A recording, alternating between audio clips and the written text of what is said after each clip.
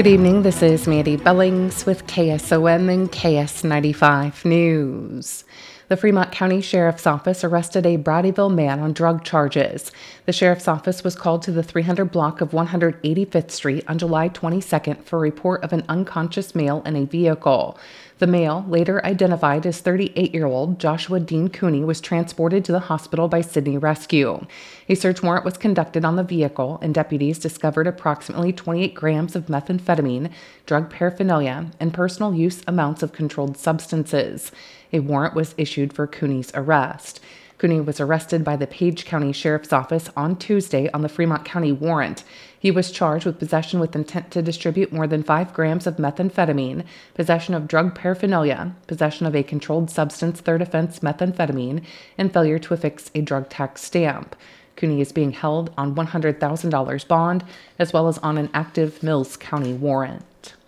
A Red Oak woman and a juvenile have been arrested for theft second degree. The Red Oak Police Department says officers were called to the loss prevention specialist at the Hy-Vee food store in Red Oak, where they were told that for approximately the last 4 months, 35-year-old Sarah Hill and a juvenile female had not been paying for items at the self-checkout. The estimated value of the items taken by Hill was approximately $2,600, and the items taken by the juvenile were valued at approximately $1,800. Hill was taken to the Montgomery County Jail and held on $5,000 cash bond. The juvenile was released to a guardian and will have court on a later date. The U.S. Drought Monitor released today continues to worsen in Iowa. The Drought Monitor shows drought conditions now consume nearly 25% of the state following a week of little or no rainfall.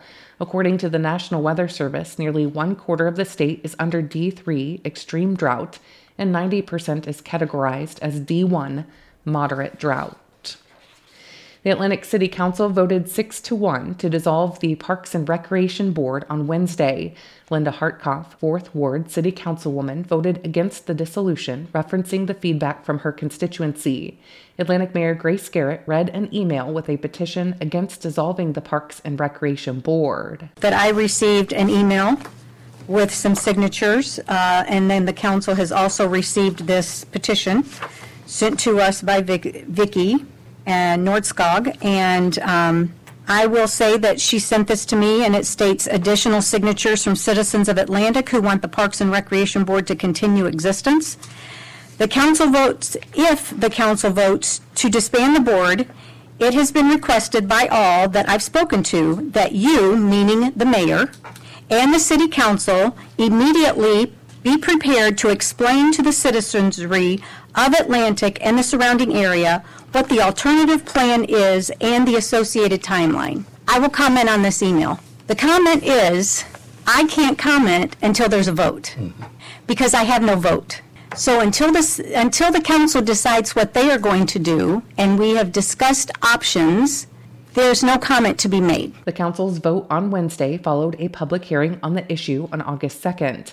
Councilman Pat McCurdy motioned to dissolve the board on the first reading. If I thought in any way this was going to hurt our park system, I'd never be for this. But I think it's going to be a smooth transition, and like Roger said, we got a good leader here, and we get a good advisory board. It should be all good. The council passed the first reading of the ordinance discontinuing the Parks and Recreation Board, voted to waive the second and third readings, and made it official.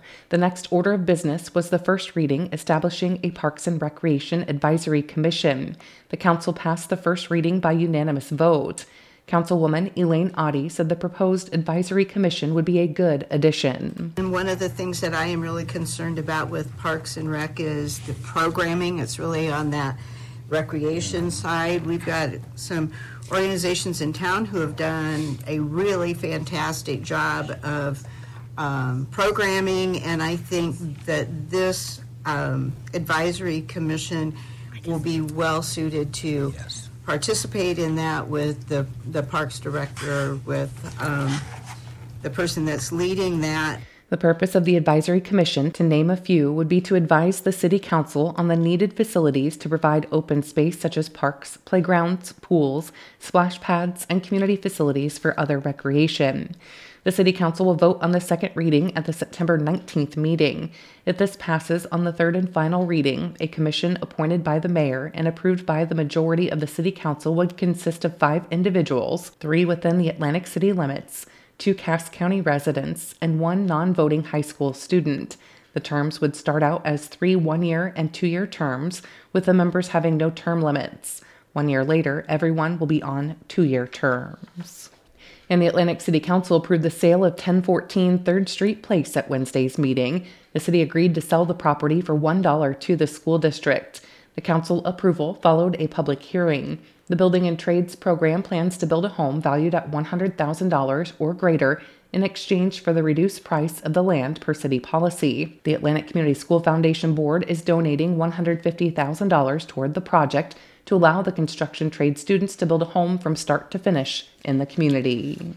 Cass County Democratic Party Chair Denise O'Brien invites the public to a panel and question and answer session at the public library on Saturday from 9 to 11 a.m. The panelists will share their personal experiences on what it is like to hold a public office. The panel includes Atlantic City Council member Elaine Oddie, Atlantic School Board member Jenny Williams, and Atlantic Parks and Recreation Board member Shirley Jensen.